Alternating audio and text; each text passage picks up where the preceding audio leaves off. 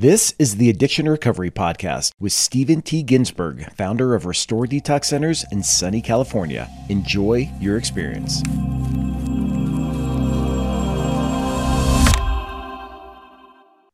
Hey everyone, welcome to our very first episode of Addiction Recovery. My name is Steve Coffrin. I'm here with Stephen T. Ginsburg. He is the founder of Restore Detox Centers out in Poway, California. And Stephen, I'm so excited to kick things off with you because you have such incredible stories and so much experience in the space. And I'm just really excited for you to share your story with the entire world. Steve, thank you so much. I'm thrilled that we are beginning this endeavor together. There's so much information that's imperative for people to participate in and be a part of so that we can all continue to grow and learn and fight this battle that looms on a day at a time. Absolutely. And Stephen and I, we've done a lot of collaboration with each other, and we're like, okay, now it's time. We need to get the message out there in the world because there are a lot of people that are hurting. There are a lot of people that need help, and we're excited to be your guides. So that's how we see ourselves. We're the guides. You're actually the hero. You as the listener, you are the hero in this story. And we're just here to bring you resources and tools that will help you along your journey.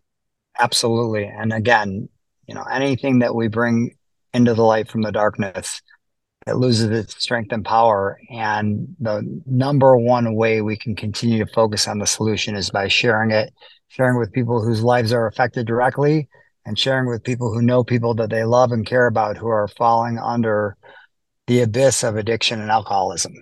Absolutely. And there's so much to share, and you're going to love Stephen's stories and just all the experience that comes with it. So let me just lay out how this podcast is actually going to unfold. This is the first episode, so we're going to kick things off. I want to get into who Stephen is because really he is the one who's going to be providing all the context and all the tools and all the resources here. I'm just here to ask questions. But really how this thing unfolds is that we're going to do some episodes together like this. We'll do a Q&A format. We're going to also bring in experts and other guests onto the podcast.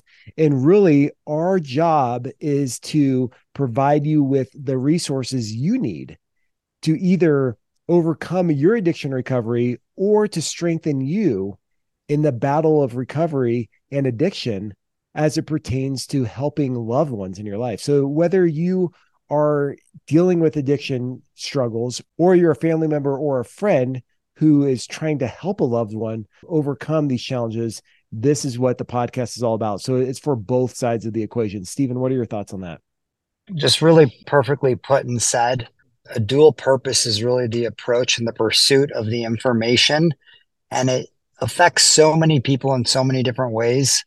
The more we're able to construct a conversation and have it lend itself to people who need resources, the better we're doing a day at a time. Absolutely. I absolutely agree. And when Stephen and I were bouncing around this idea about the podcast and we looked out there, we realized a massive gap in the marketplace.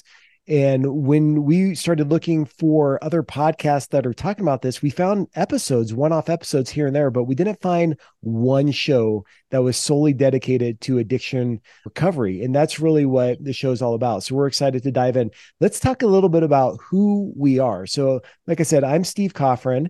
And I'm going to be the one who asks questions and brings out the stories that Stephen has. He has so much experience. Like I said, he is the founder of a detox center here. So he deals with a lot of community members, a lot of great community members, and he has personal experiences in this space. So my job is to bring those stories to life. That's who I am. Stephen and I, we've known each other for quite a while, and our roots go back even beyond that. Like I went to high school with his wife and with his wife's brother. And so I've known his family for over 2 decades and counting, which is kind of crazy to say that. I love the connection and I love the foundation of our relationship, but I love what's developing out of it, most importantly. And really just to give a quick thumbnail about my background, the most important thing I can lend to that, where this content is concerned, is, by God's grace and mercy, November 12th, this year, I will celebrate 19 years clean and sober. And through that journey, my wife and I were trusted with and became the founders, owners, and operators of Restore Detox Centers in Poway, California. And my primary focus is to help the man or woman who's still suffering from the depravity of addiction and alcoholism And through my life experience and my life's journey, I've continued to be vested in and see firsthand that there is proof of concept where the solution is concerned. And the goal and the objective is to save lives and to help people understand that this is a disease. This is a disease that is fatal, and there is a solution that is infinite, and remission can be granted to people who suffer from the same thing I suffer from. It can all be done a day at a time, but it's a process and it requires footwork. Yeah, absolutely. And this isn't just a podcast that's unique to us. It's not like Steven's story is unique. Sure, there's aspects that are unique to it. It's not like my story is unique. This is a massive problem across the globe. There are millions of people that are dealing with this. So if you're listening to this and you're struggling with addiction, or you know somebody who's struggling with addiction, you're not alone. That's the great thing. So we want this podcast to be very interactive. You can always reach out to us at any time by going to the website, which is restoredetoxcenters.com, or you can always send an email to hello@restoredetoxcenters.com, and we will do our best to respond. So send us your feedback. And if you have any questions, if you have any comments, we would just love that interaction with the community. 100%. We want to absolutely hear from you. The only thing we would have any perception to be a bad question is one that is not asked. We are here with you and for you in all things, and we're just so blessed and proud to be reaching you today. Absolutely. So let's take this journey together. Let's go ahead and dive right in. A couple of years ago, I was going through a really tough time in my life. I was going through a divorce. I was married for over 15 years. And here I was at complete rock bottom. I was sober, but I definitely hit rock bottom. I felt sick to my stomach. I was depressed. It was just a really hard time in my life. But it was also this opportunity to break free from a bad situation and to start living the life that I've always wanted to live.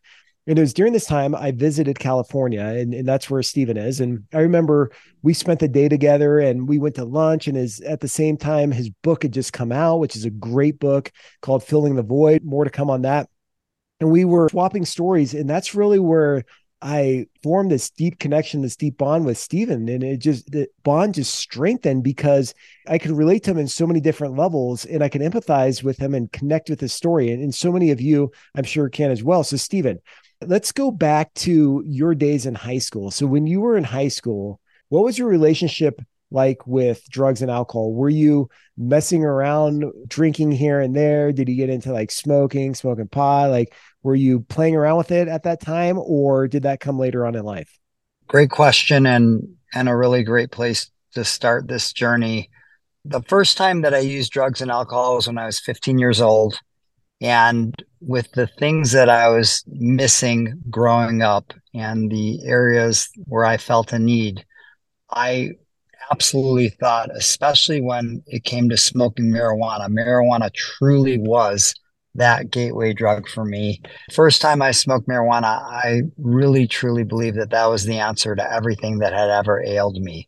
So for myself, I immediately identify at that point in my journey, that is where my addiction began, because that is something that immediately became a daily ongoing activity for myself. So pause there real quick, Steven. So yep, sure.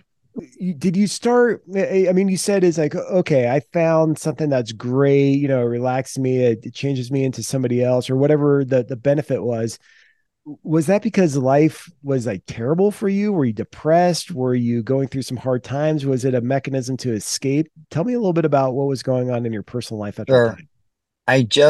At a very young age, I just felt a tremendous emptiness, and I felt very unfulfilled, and I felt very unaccomplished, and I felt like I was failing and a failure at everything. And those things are false. But I could not fill up that emptiness. And it's actually, you had mentioned the book before. That's why I titled the book Filling the Void. I could not fill that emptiness. And when I finally anesthetized myself with marijuana and alcohol, that emptiness subsided. And that is a broad stroke, but it's an appropriate one, because that was the tipping point where I had felt like I found what I needed. And that was the biggest thing that was driving the behavior, was that emptiness. I mean, did you recognize that emptiness at the time, or is it only in retrospect that you realize that there's this void? Meaning that, were you sitting there and you're thinking, wow, I just feel really empty? Or were you more feeling this discontent, but you couldn't really pinpoint what was causing it or what was the genesis of that? I think certainly, Stephen, that's a great point. I think because youth is wasted on the young, and I didn't have the ability or the acumen where the Lord has me sitting today to understand what I could have understood back then. I just felt discontent. I just felt like I wasn't at a very early age. It's young to be 15 years old and feel like I'm not getting anywhere. Well, like, okay, kiddo, where are you supposed to be getting? I just couldn't connect to anything or anyone, and I just felt so utterly alone.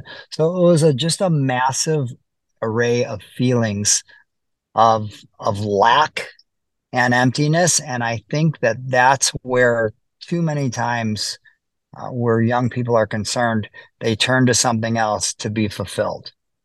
Yeah. And so that's what you did. You found marijuana and alcohol, and you're like, okay, this is filling something, even if it's just Yes. temporary, or even if it's, fake, because, it's just a fake filler. Obviously, we know that now, and I'm sure you recognize that now. But when did it become a problem? Immediately. And really, in my case, that's the answer. And here's where I define problem. If there is unmanageability in an individual's life where drugs or alcohol are concerned, and then if you have any issue with unmanageability, look up the definition of unmanageability. If there is unmanageability behind drug and alcohol use, then drug and alcohol use is a problem. And in my case, the unmanageability, which already existed, was magnified. And in my case, daily use became normal very, very quickly. I want to sort of jump ahead, but it's okay. You're talking about the inception of the problem at 15. By the time I was 19, Steve, I was in inpatient treatment. So I suffer from a progressive illness with a massive appetite. And so that's a short span of years to where you hit your bottom, but I did, and I'm grateful. And there it was. So you go into rehab at 19, you get clean and sober. Is that correct? Yes, Tell me a little sir. bit more about that.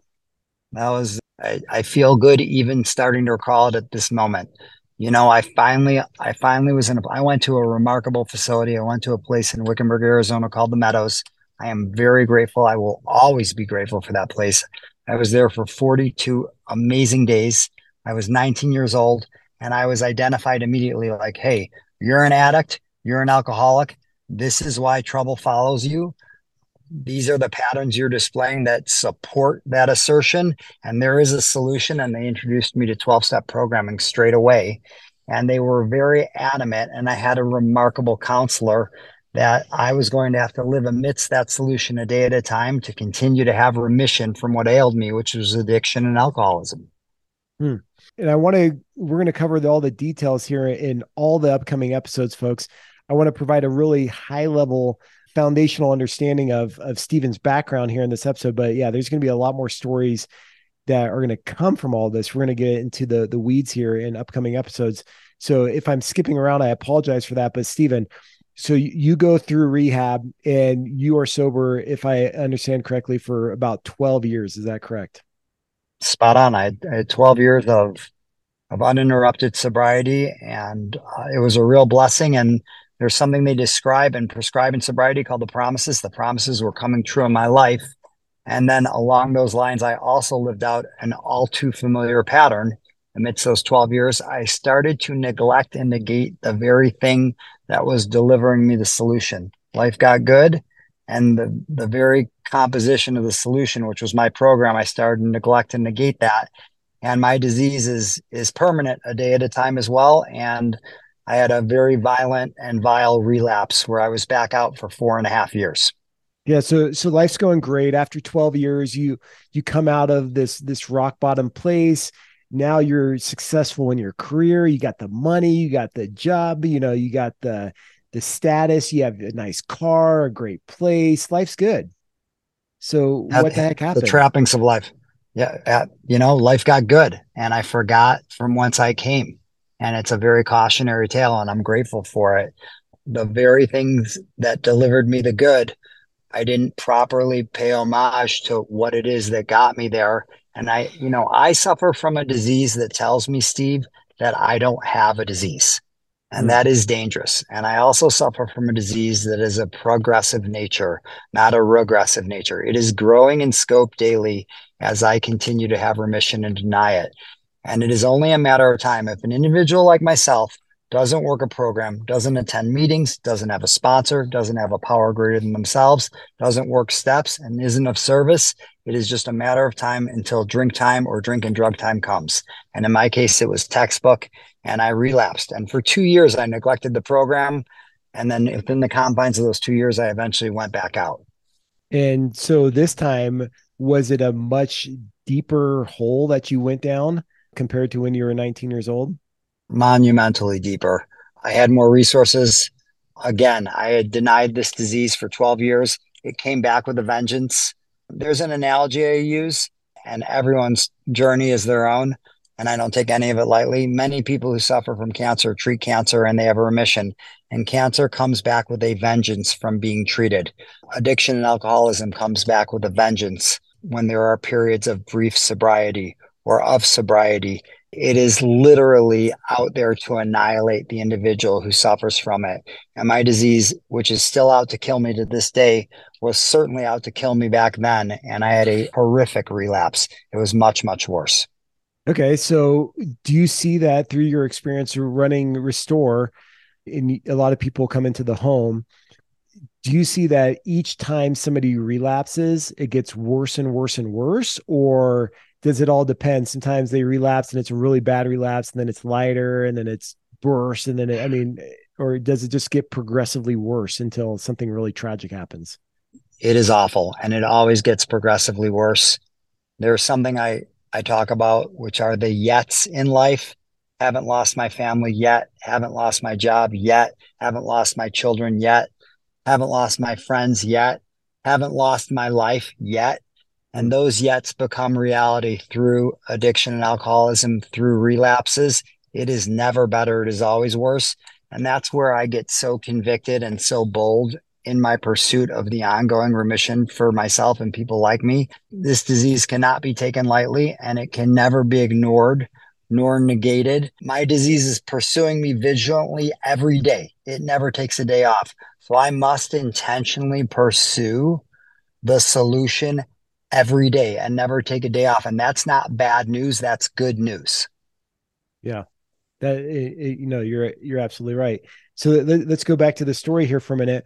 You are at rock bottom in relapse number 2. You're smoking crack. You're paranoid. I mean, you're probably a mess physically, emotionally. I mean, spiritually, you're bankrupt.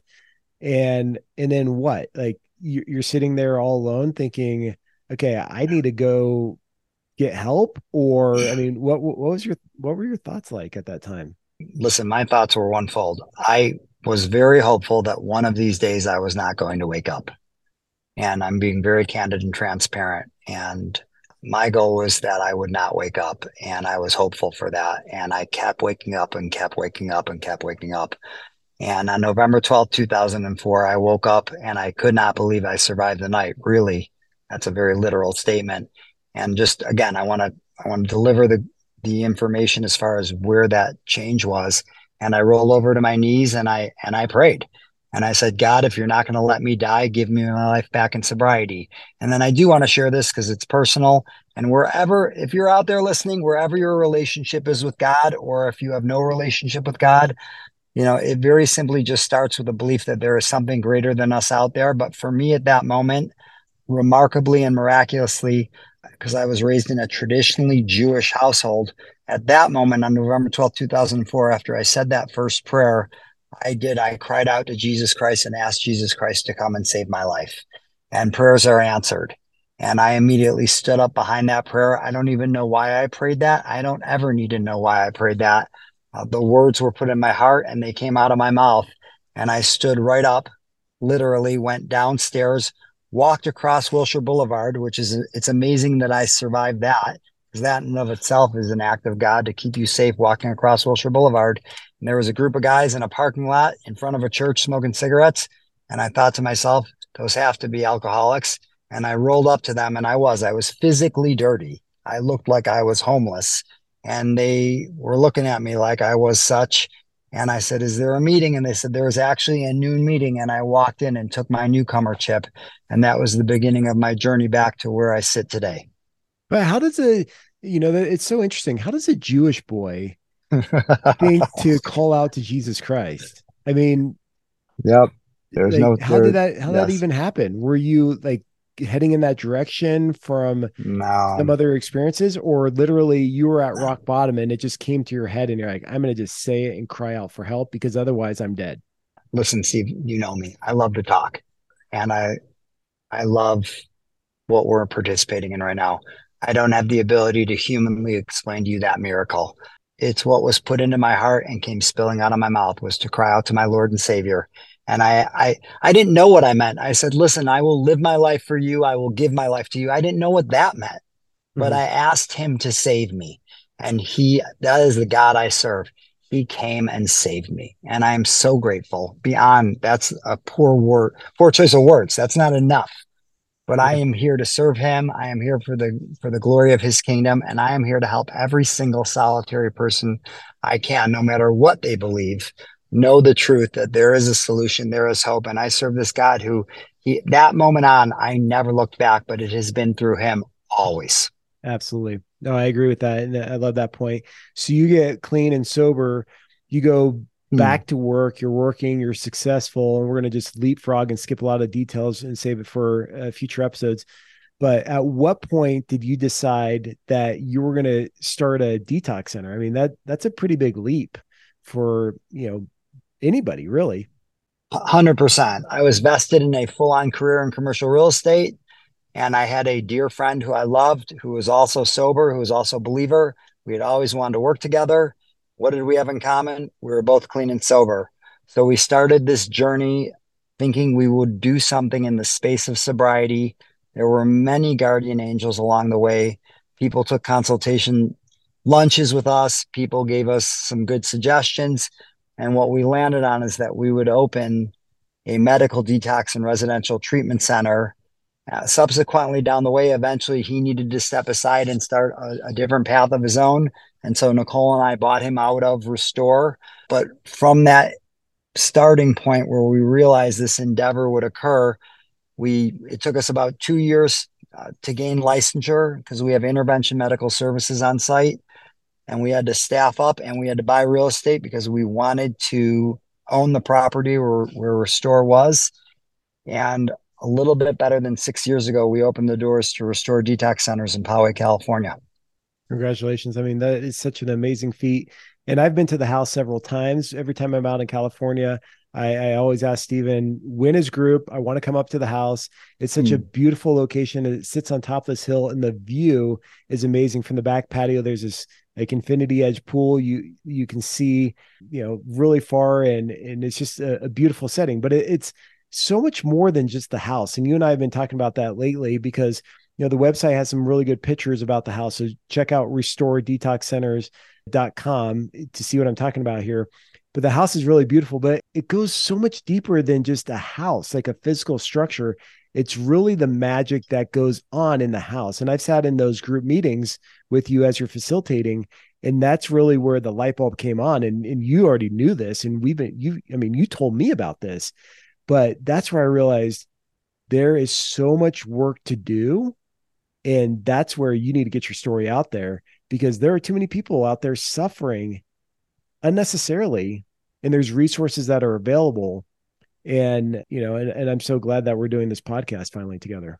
I could not agree with you more. And yes, and listen, if when you roll up on site at Restore, I still to this day drive up there and I am in wonderment of the miracle of that home. And it is a home, and you can feel that it is a place to heal. And yes, you look at that back canyon and you see God's handiwork, and you realize you're in a safe place that's private and quiet, where everyone is there with you and for you and on your side, and vested in the solution. And then many alumni from Restore come up to the very groups you're describing. And many alumni from Restore are part of the team now of Restore. And Yeah. that is a miracle. And it is a family affair. My wife, Nicole, comes alongside me on a daily basis and supports the endeavor. And she's not someone who's in recovery, but she married someone in recovery. And she is watching the world continue a person at a time and a day at a time to recover, restore.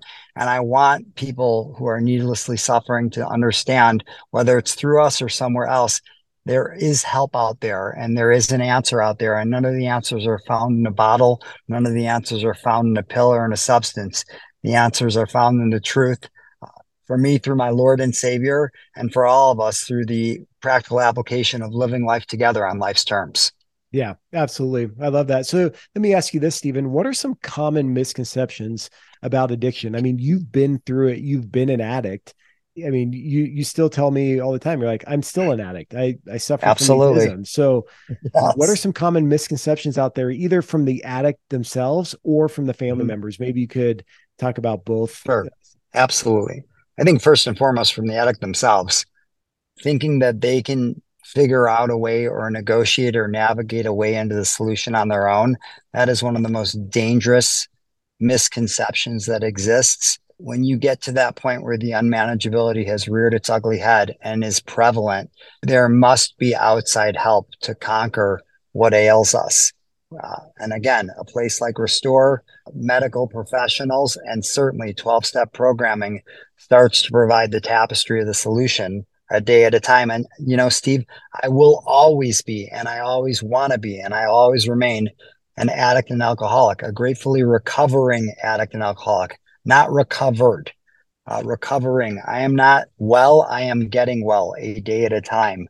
And I want to very quickly flip over to the family members, and the families suffer tremendously behind this disease. This is a disease. This is an illness. This does require support and outside help and solutions.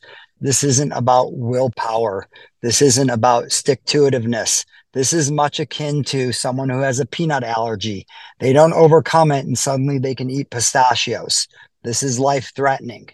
And realize that if a loved one you have is suffering, the worst thing in the world you can do is enable the disease.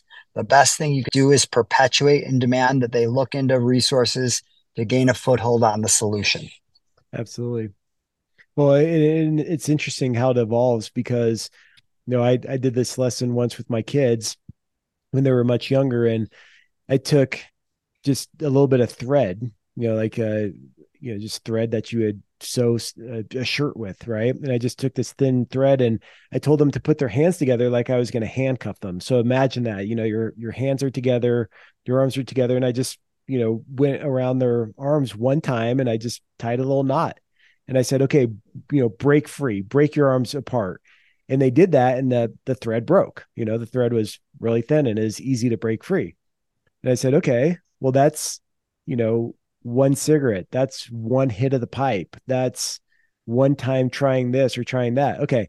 Now you have the power to break free. Let me go around 2 times, 3 times, 10 times. Let me go around 15 times. Now try to break. And all of a sudden, now they can't break their arms apart. What do you think about that analogy? Is that how it goes down? Do you think it's like by like small little baby steps, or just messing around with things at first? It's like, it's easy, I could smoke a little weed here, it's no big deal, it's Saturday night, I'm just chilling, like I'm a responsible adult, like what's the big harm in it?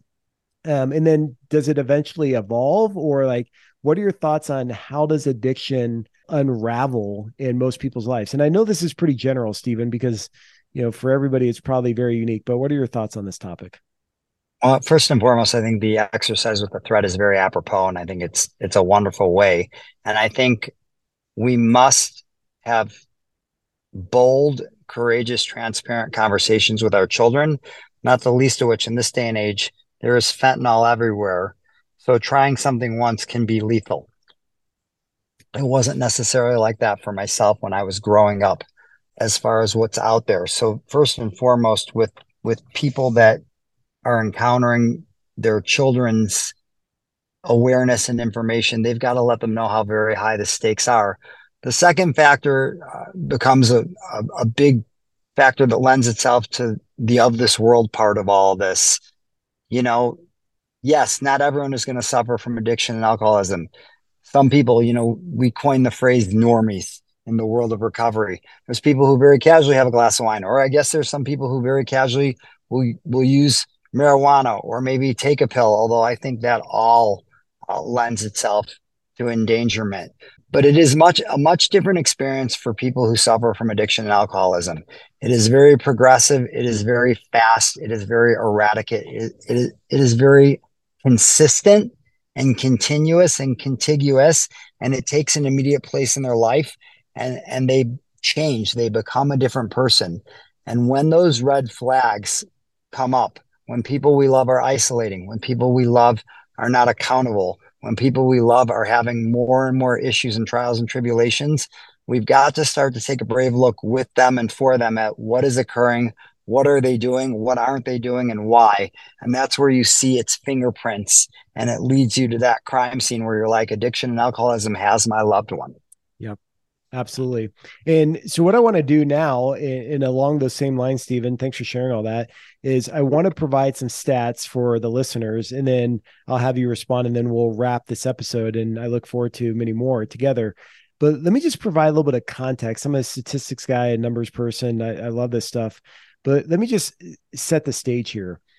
So did you know that, I'm not talking to you, Stephen. I mean, you know this, but I'm talking to you, the listener. Do you know that over 150 people die every day from overdoses that are related to synthetic opioids like fentanyl? Okay. So that's like a plane crash every single day. So if a plane crashed somewhere and you saw that on the news, I mean, that would be tragic. I mean, flags would be flying half staff. People will be mourning these deaths.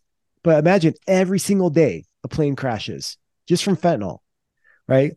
31% of all traffic crashes, all the traffic fatalities involve drunk drivers. Okay. So just to put that into context, about 11,000 people die every single year from drunk driving. So every day, 37 people in the United States are killed by drunk driving, which is crazy.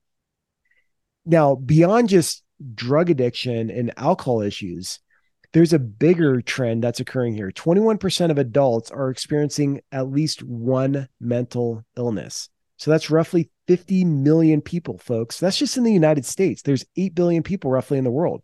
So extrapolate that and you can see how big of a problem this is worldwide. And this podcast is going to go worldwide. So if you're listening, in Budapest or in London or India or China or wherever you are in the world, I mean, these statistics carry over. 60% of youth with major depression receive no mental health treatment. Okay. That's crazy. And so there's these massive trends going on in the space. And that's why Stephen and I are so passionate about this topic. This podcast, we're going to roll out all different types of topics. Like I said, we want to provide you with the resources to heal and recover. So even if you're not an addict, maybe you're not addicted to drugs and alcohol, maybe you're addicted to something else like porn or food or exercise or social media or whatever it may be, we're going to cover all these topics here. When there's a void, to your point, Stephen, and that's the whole reason why you wrote the book, when there's a void in your life, you're going to fill it with something. And if you're not careful, it could be very, very tragic, for people. It can destroy lives, not just your life, but all the lives that you come in contact with. Stephen, what are your thoughts? And then let's wrap this one. First of all, just even listening to those statistics is just so harrowing, and it boldens my conviction. And I hate the peril that this disease causes, and I hate the peril that mental illness and substance use, let alone substance abuse, causes. I think that it really is time to have a mindful and intentional dialogue and conversation and realize what is occurring in the world today, what the circumstances are in the world today, both through everything we experienced in the pandemic and post, and both what we're having happen as far as fentanyl coming into this nation, and start to realize that there is a real issue here, and people are having lack in their life, a lack of communication, a lack of intimacy, a lack of connection, and a lack of a willingness to reach out and ask for and seek resources for help, connectivity, and an answer in prayer to vulnerability. And there is no substance use or substance choice that will bring things together. It is going to be brought together by transparent communication, by intentional footwork, and by participating together, whether we're in addiction and alcoholism or not, as to the solution for the things that we are missing in this world today amidst all of the insanity of the world today. So my hope as we continue to forge ahead with this work, which I'm loving every minute of it already, is that we'll continue to have conversations occur that are vested in the solution and realizing the solution isn't anything we buy, drink, eat, or take. The solution is in prayerful, intentional intimacy and life together a day at a time. I love it, Stephen. I mean, you did an excellent job wrapping, so I don't have a whole lot to add to that. Thank you for concluding that. And thanks everybody for tuning in. The biggest compliment that you could give us in the greatest way you could participate in carrying this work forward, because look, we all have a part in it, is to share this with those that you come in contact with. I mean, everybody out there, I'm sure, is impacted in some form or fashion by addiction. And if it hasn't hit home for you yet, like Stephen said, yet, it sure will. So being proactive in this entire process, educating yourself by listening to these podcast episodes, sharing it with those that you care about, that you love, that you come in contact with, would mean the world to us, but also empowers you to play your part in transforming the world and helping people to heal across the globe. So thank you so much for tuning in, Stephen. This was super fun, and I look forward to future episodes. Steve, thank you so much. And anyone out there who is suffering or knows someone they love who is suffering, please know this: there is hope, there is a solution, and we are going to continue to help you and help ourselves navigate the way and live amidst that solution a day at a time. Absolutely. Until next episode, feel free to reach out to us. Like we mentioned, hello@restoredetoxcenters.com, and we would love to connect. All right. Take care. God bless you, everyone.